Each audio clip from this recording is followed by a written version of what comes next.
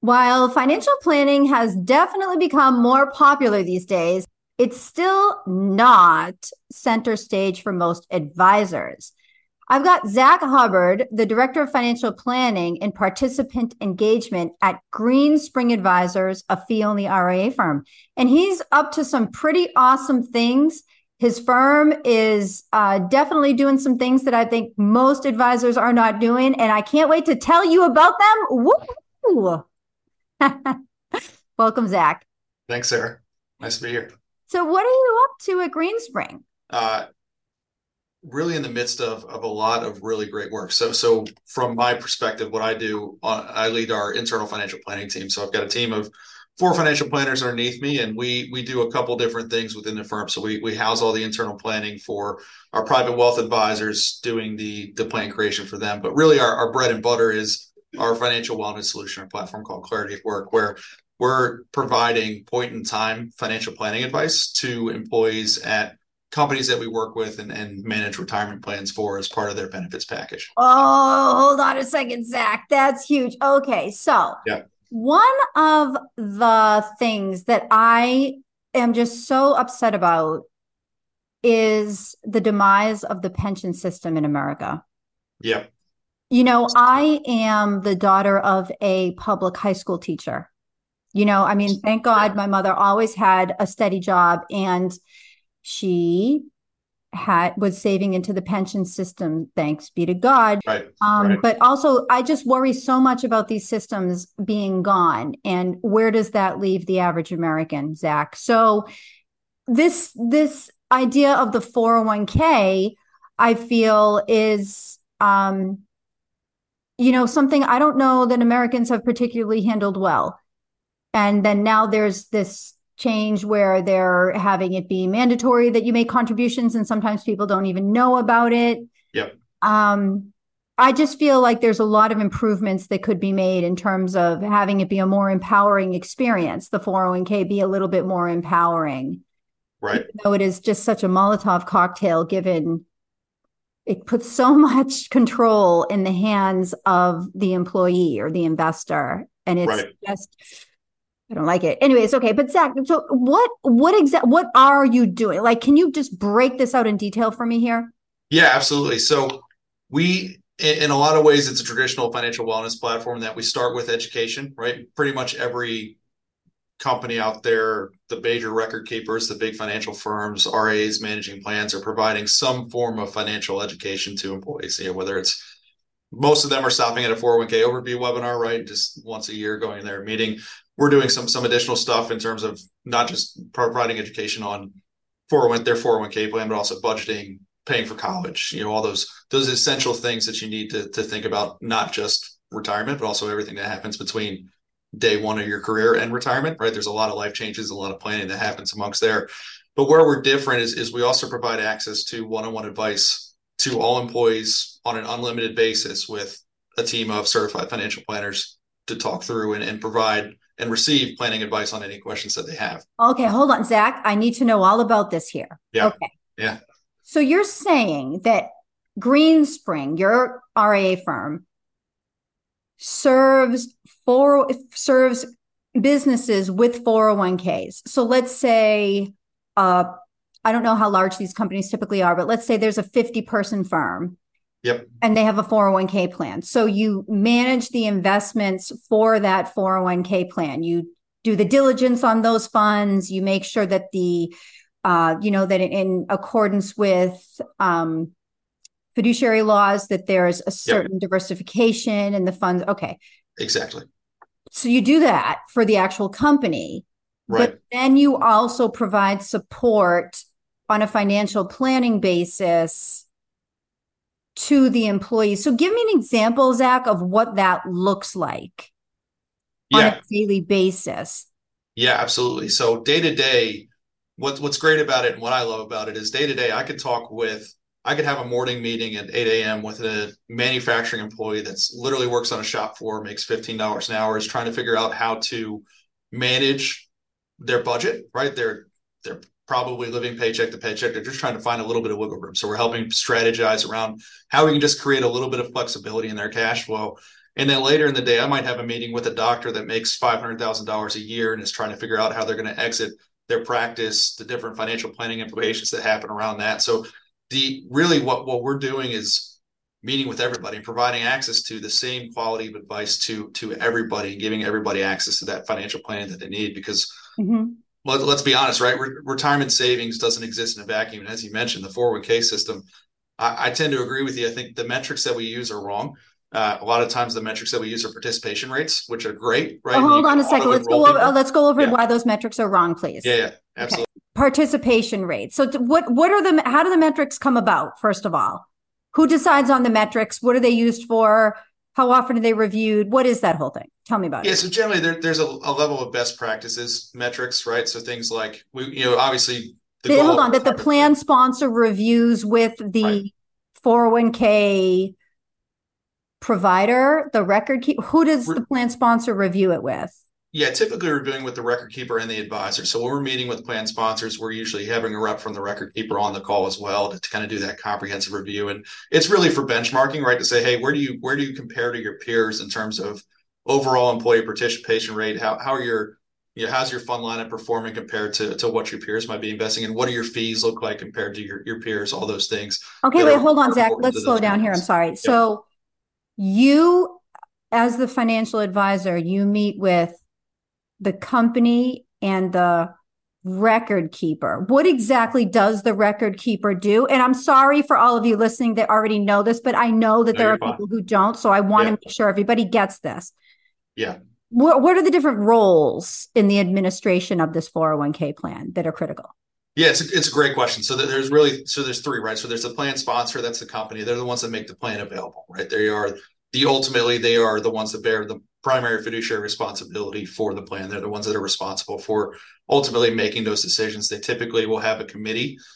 We advocate for a signed committee charter and some indemnification agreements for those folks, but those typically 5 to 7 people are the fiduciaries for the plan. They are solely responsible for making decisions about the plan and responsible for hiring advisors, record keepers, all the like. What they tend to do is they'll hire a financial advisor like us, like Greenspring, in to help offload some of that decision-making or some of that responsibility that they just don't have the expertise to do, like things like investment performance monitoring and lineup creation. Things like we actually do provide some help with monitoring the record keeper, making sure that they're doing what they're supposed to be doing, delivering the best experience, negotiating fees with the record keeper, things like that are typically a little bit more challenging for folks that are working in other roles day to day that aren't 100% focused on 401k administration, right? And then the record keeper, I like to refer to them as they're like the back end mechanics, right? That's where the money goes. It's where participants are going to go to actually manage their account, make changes, updates, anything like that. So they're there as kind of the facilitators of the actual plan itself. So when everything that we implement, the changes that we implement, anything that we recommend has to go through the record keepers or the mechanics to actually put it in place. They work with the custodian? They are the custodian. Record keeper is the custodian. Typically, yep. Okay. Yeah. Okay. So how frequently does the plan sponsor, usually the company is the plan sponsor, but not always. Right. Okay. How often does the plan sponsor meet with you, the financial advisor? Every company is a little bit different, just like private clients, right? Everybody's a little bit different in terms of meeting frequency. Usually it's between 1 and 4 times per year. Larger plans might be quarterly. How are you defining a larger plan, Zach? So for us, that's going to be typically 50 million and up in terms of plan assets. It would be considered a larger plan. Anything 50 million and low, so between like 10 and 50 would be a kind of a mid-sized plan, and then 10 and below would be a small plan. How big are those plans in terms of employees? Like a $50 million assets plan is how many employees usually? Usually they're going to range between a few hundred and a couple thousand, depending on the type of company. Your professional services firms will typically have higher account balances per participant. So they'll have usually smaller participant counts, but higher account balances. So those plans will be a little bit larger. Hold on a second. So professional services, you would say, for example, like a law firm. Correct. Would tend to have, because people may be earning higher salaries, able to put away more of that as savings. So higher balances, lower. Okay. But then if you're looking at like for Walmart, not saying that's your client, I have no knowledge of any of this, but let's Right. suppose Walmart, lower balances, people with less discretionary income, less Right. to save after taxes come out. Okay. Exactly. Exactly. Okay.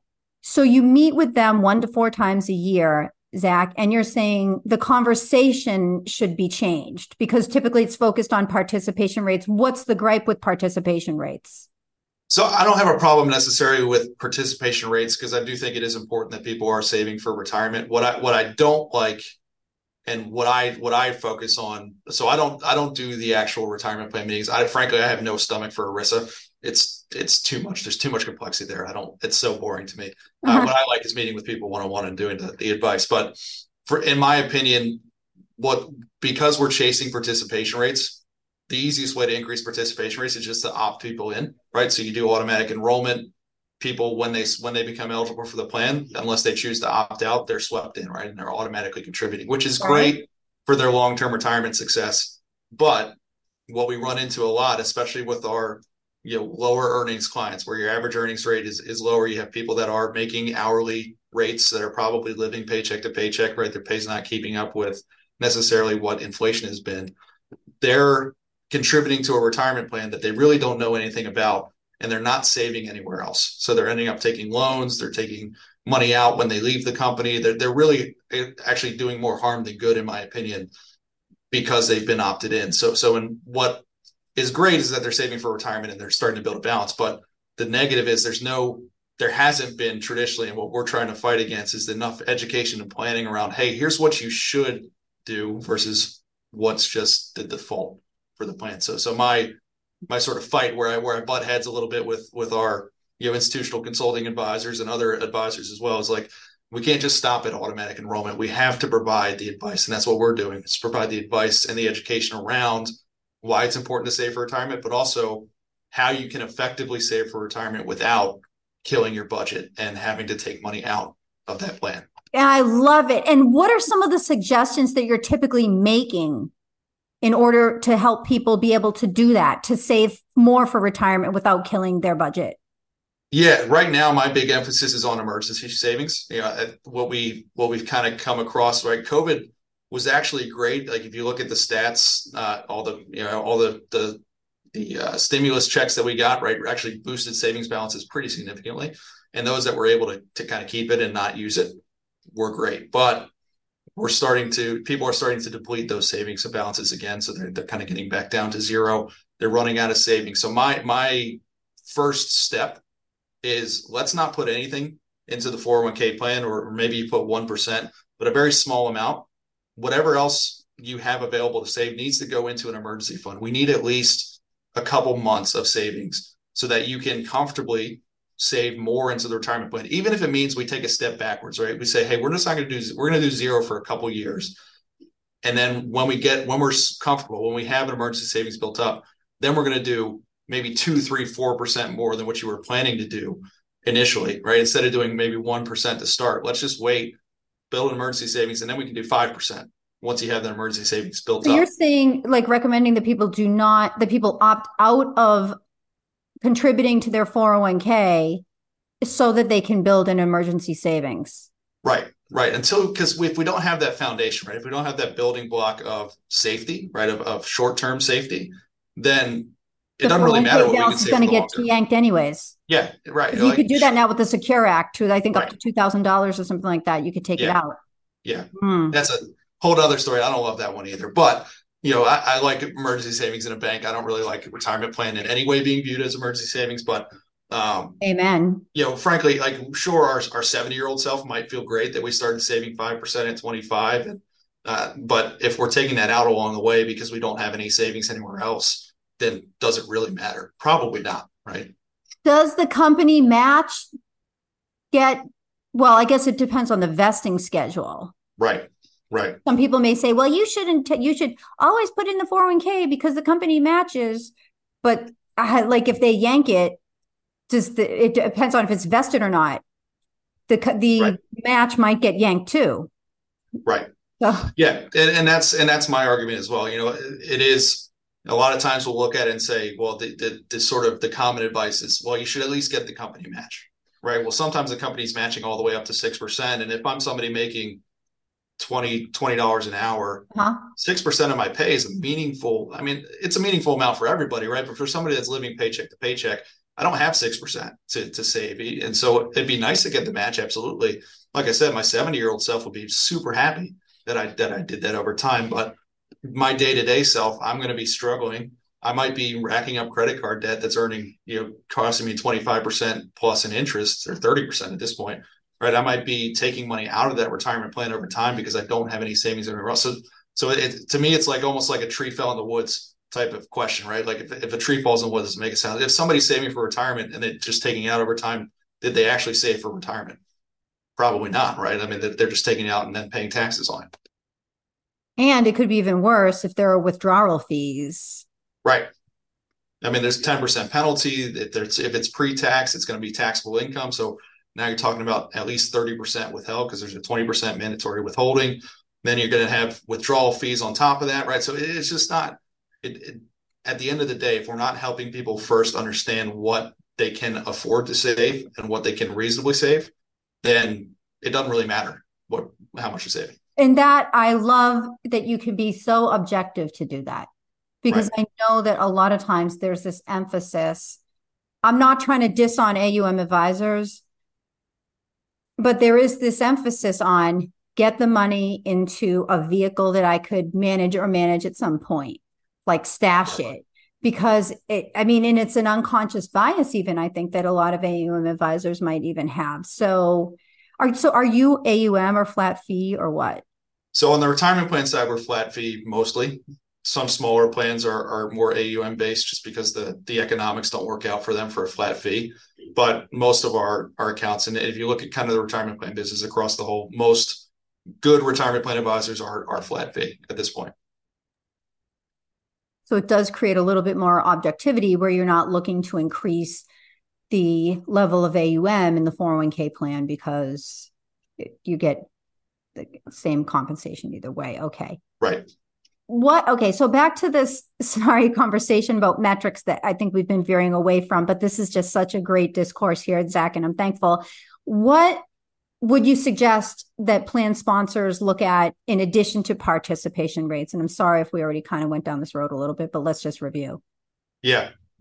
It's tough to say what a good metric is. I'm not really sure there is a perfect metric right now that employers could actually track without getting really personal with their employees, which most of us don't want our employers getting that personal with our finances anyway. But for me, it would be something around, moral. I don't really, honestly, I don't know. I'm still working on figuring out what that metric is. I think it's probably somewhere more along the lines of general comfort, right? If we can measure how comfortable are you with your finances and making financial decisions, or tracking improvement in financial situation over time, whether that's, it could, probability success score is not really great for that because that's still focused on retirement, right? So I'm not sure. I'm still trying to figure out what the right metric is for that. I think for us, it's more about, or for me anyway, it's more about, are we helping employees feel better and are they happier and more productive at work after taking our advice and better understanding their financial situation? That to me is the value that we provide. It's not increasing the participation rates necessarily in retirement plans. It's an easy metric to track. What I'm interested in and what I think our real value is much harder to track. There's not a perfect metric for it.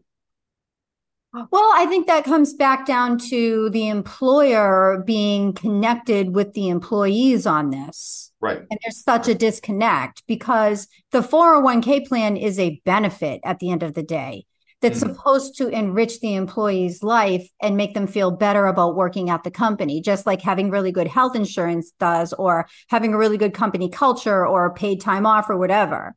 Right. So I think it's definitely subjective, but I would love for there to be more emphasis on the understanding of what the people's emotions are towards their job or their employment or their money as a result of going to work at this company that offers this 401k financial planning counseling service. Right.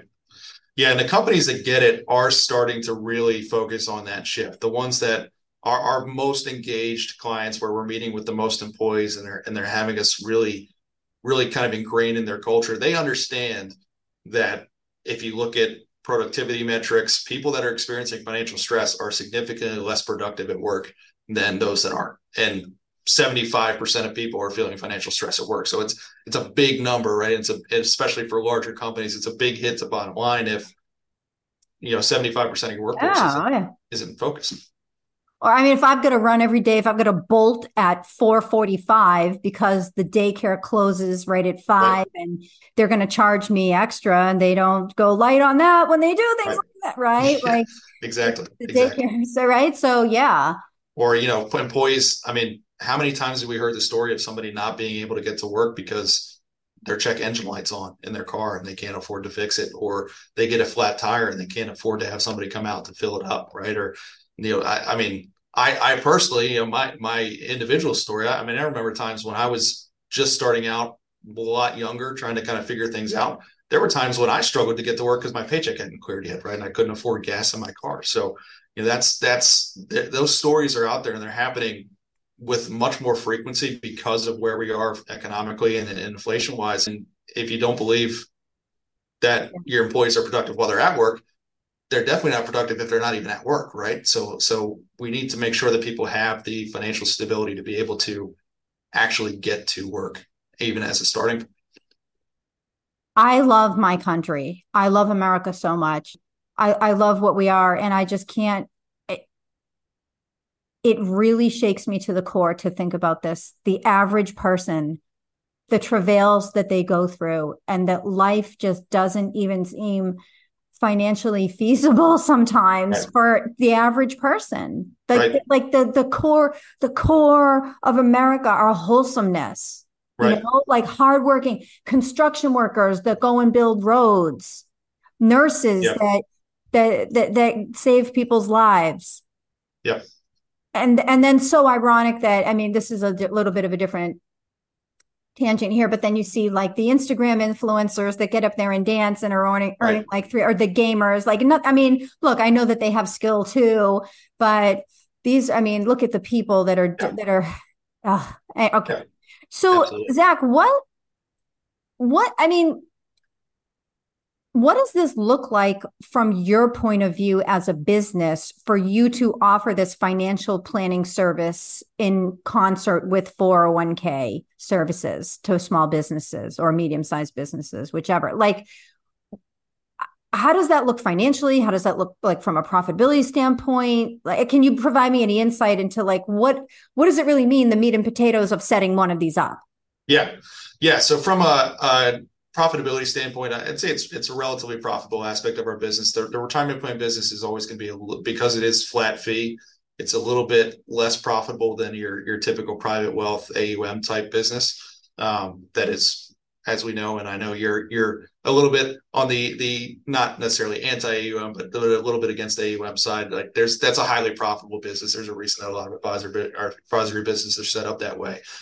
From a participant advice side in particular, what we strive for and what maintains profitability on that side is not 100% utilization every year. I mean, if we're working with a company that has 5,000 employees, we're not meeting with 5,000 people every year. Our goal is 100% utilization when there's a time of need. So it's much more structured, or the best way to think about it is it's almost like a financial EAP, right? When people have an issue or they want to talk through, they have questions about finances, they have a big decision to make, we're there as a resource to provide them with that advice and planning around making that decision, how to structure it, how to build it in with their financial decisions. So in any given year, we're not meeting with, we have about 60,000 participants that roll up to our platform. So in any given year, we're not meeting with 60,000 people. We're probably meeting with between 2 to 5% of that population, but each one of those is a highly impactful conversation. So that helps to maintain some of that profitability there is that we're not, if we were meeting with 60,000 people, it'd be a much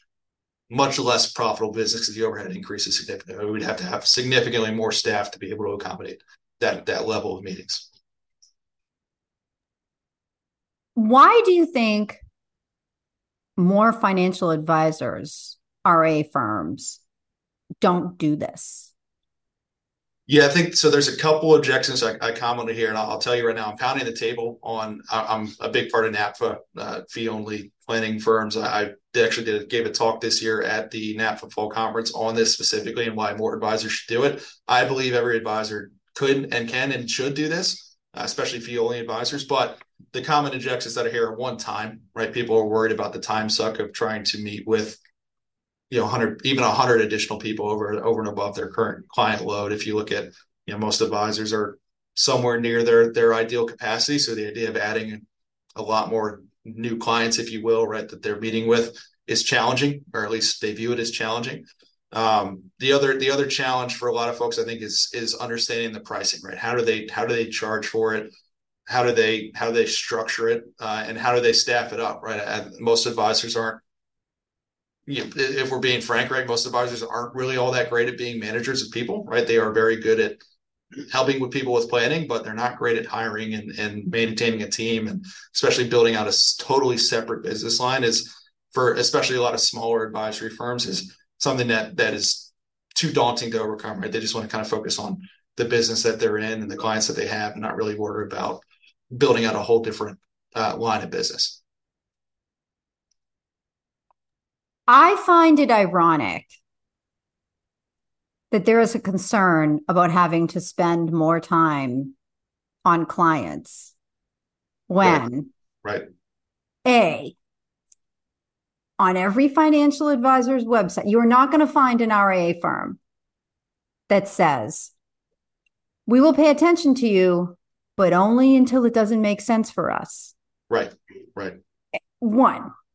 Yep. Two, my clients, and I think this is probably true for everybody who's an entrepreneur, are the greatest source of ideas about how to innovate and make things better.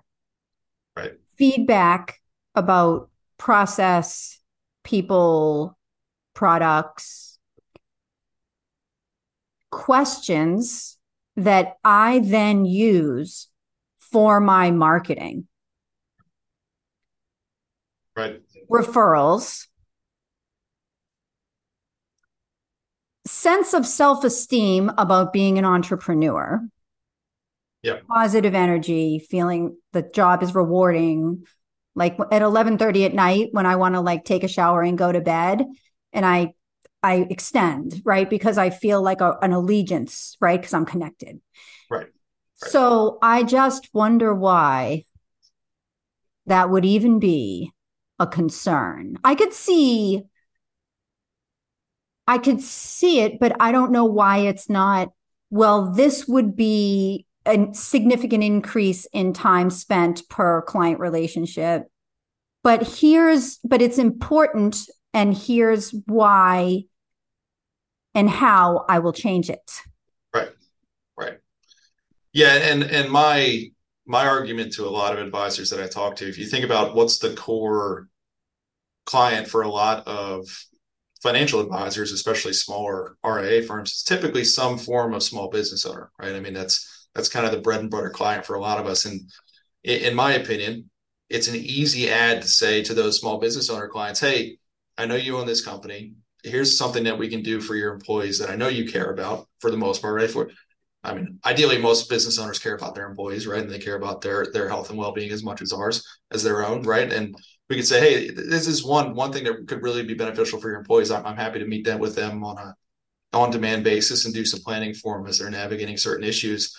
But it also, because of the nature of the way financial stress impacts productivity and the bottom line, it's also beneficial to the client themselves, right? The business owner themselves. If their employees are feeling better, more productive, more loyal, willing to stick around, one, that's going to cut down on your hiring costs because you're not going to have to continuously hire new employees if you have turnover as an issue. It also means that your employees are going to be more productive, which, as a small business owner, especially if you're 100% owner of a 100% shareholder of a business, that impact, the increase in the bottom line, benefits your finances, right? I mean, it ultimately that flows through to you. So it is beneficial to those clients as well. To me, it's a no-brainer for especially advisors working with small business owners to go to those clients and say, hey, all this planning I do for you I'm not going to do that level of comprehensiveness for your employees, but I am willing and able to be available for them when they have questions, when they need advice, when they need planning. I want to make sure that they're getting that service, and if they're, if you're willing to, I'm happy to make myself available to them. Well, I would just think that anytime that any way that you enable a business to pay more attention to its employees in a positive way, Right. I just don't see how that could be negative for the business's bottom line. Right. Right.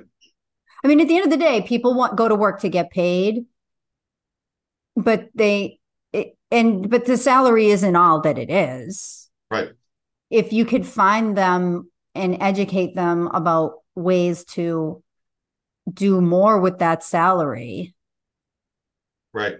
I mean, that could be such a driver of loyalty. Right. People want to be paid. They want attention. People want attention. Right. Right. And even just a better understanding of the overall benefits package, right? Like, when we think about, most of us, when we think about what we're getting paid by our employer, it's just like, you just think about your salary, what comes home on your paycheck. You don't think about what they're paying towards your health benefits, what they're contributing to your 401k when you're contributing on a matching basis, what they're paying for in terms of insurances, right? You don't think about all that. So when people, what I've seen a lot, especially recently with we all know the labor market's insane right now. You can pretty much fall down and find a job. You can trip over. You're going to trip over a job when you walk outside, right? So people are leaving companies for that higher salary, right? They might be getting $10,000, $20,000 more per year, but they're also getting significantly less in benefits from the new companies that they're going to. And what I've had a lot of conversations with folks with recently is, well, hey, do you understand? Yes, you might be getting more in per paycheck, which for some people is great, right? That's all they need, is just a boost in pay. That's what increasing income is, one of the best ways to tackle most major financial issues that people are facing on a day-to-day basis.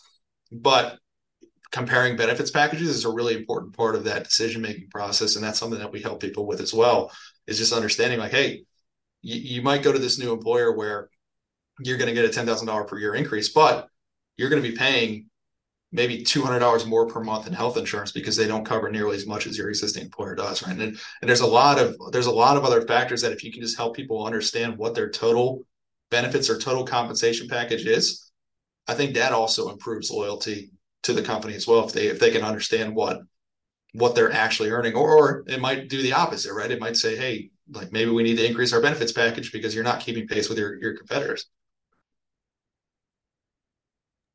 Yeah, I mean, I think there is a little bit of resistance on the part of plan sponsors to actually open the hood, so to speak. Right. Right. I mean, I think I've heard financial advisors be very frustrated trying to get conversations with HR or trying to open these types of conversations with business owners. So I would just hope that they're willing to do the right thing as well. Yeah. Well, and it helps when you can prove that it's going to help, right? I mean, if you come to them with where a lot of times we run into issues, or where folks run into that hesitation, is when you don't demonstrate actual value, right? I mean, we know it on the private wealth side perfectly well, right? If you're not demonstrating value to your clients, they're probably going to leave, right? If they're going to leave you for another advisor that promises probably the same things that you're doing, they just don't know that you do it. So if you're trying to go to an HR team and say, hey, will you give me your benefits package, or give me all this information, without also demonstrating what you're going to do with it and how you're going to deliver value to their employees and their company based off of that information, you're probably going to strike out, because first of all, HR professionals might be the busiest people on the planet right now. I mean, they have so much going on. They are incredibly stressed, but also if you're not proving any benefit or proving any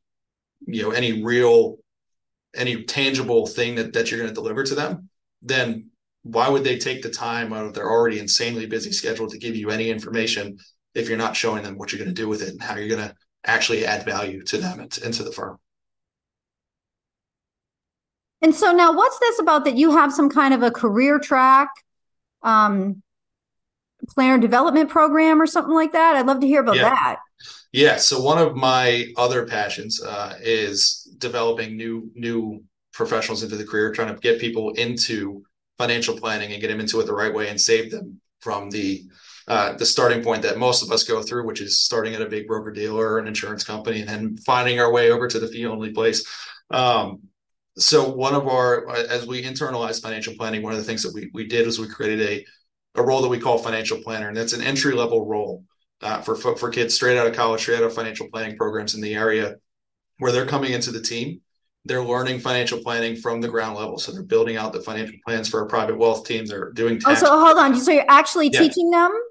Yep. Yeah. You're not just having them shadow? Nope. Yeah. So it's a true kind of apprenticeship type program that we've structured for them. So they're coming in, they're learning the actual planning, they're learning how to do the tax projections, the insurance projections, all those different things that you need to do as part of the planning process. And they're learning it, our way, right? The way that we do it, which of course we're biased, but we think is the right way to do it. Right.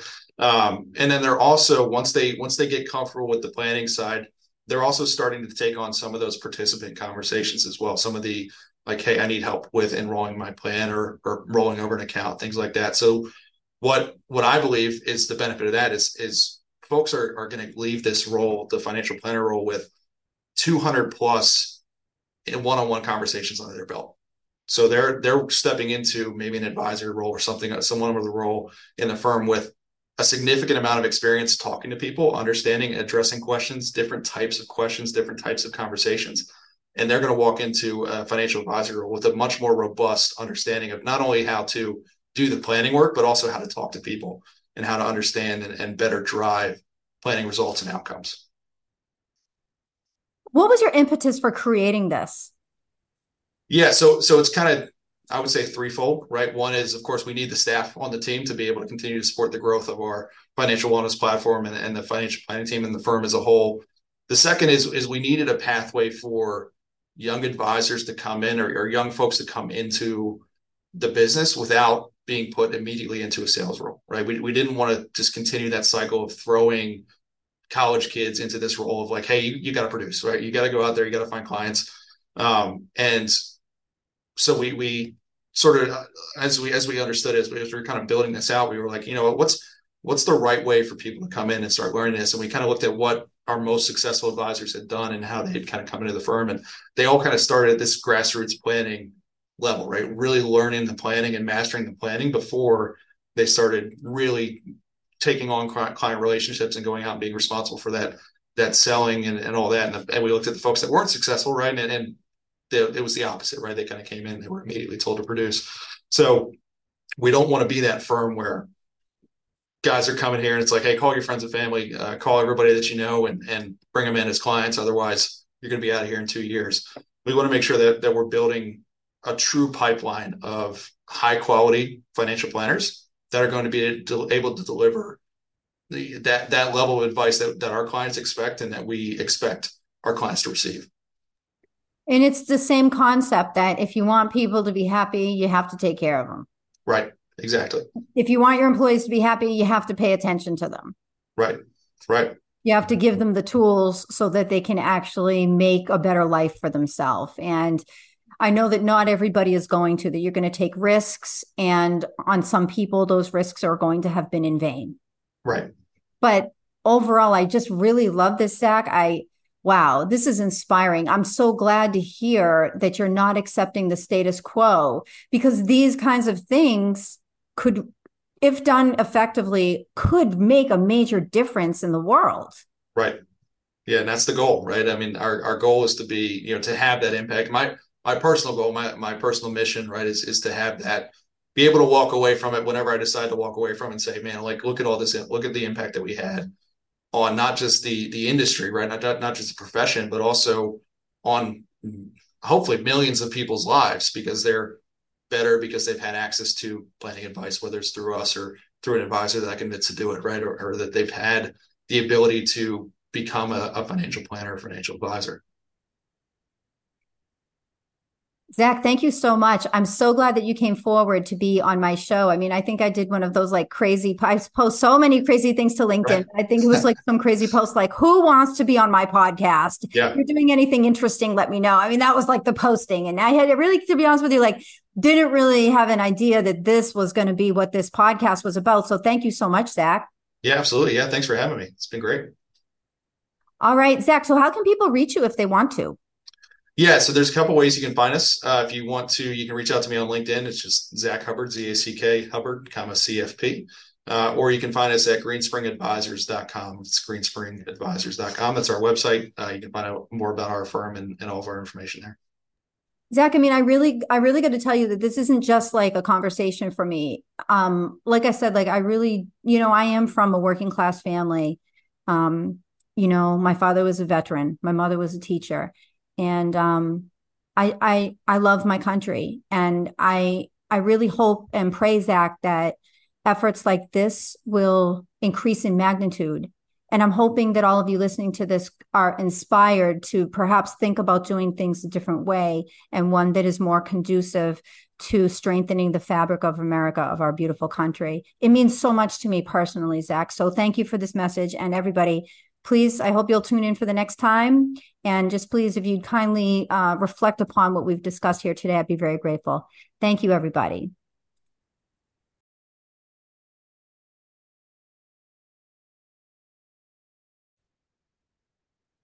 Just a reminder that nothing in this podcast can be interpreted as a product, insurance, or investment recommendation of any sort. Nothing in this podcast can be interpreted as legal or compliance advice.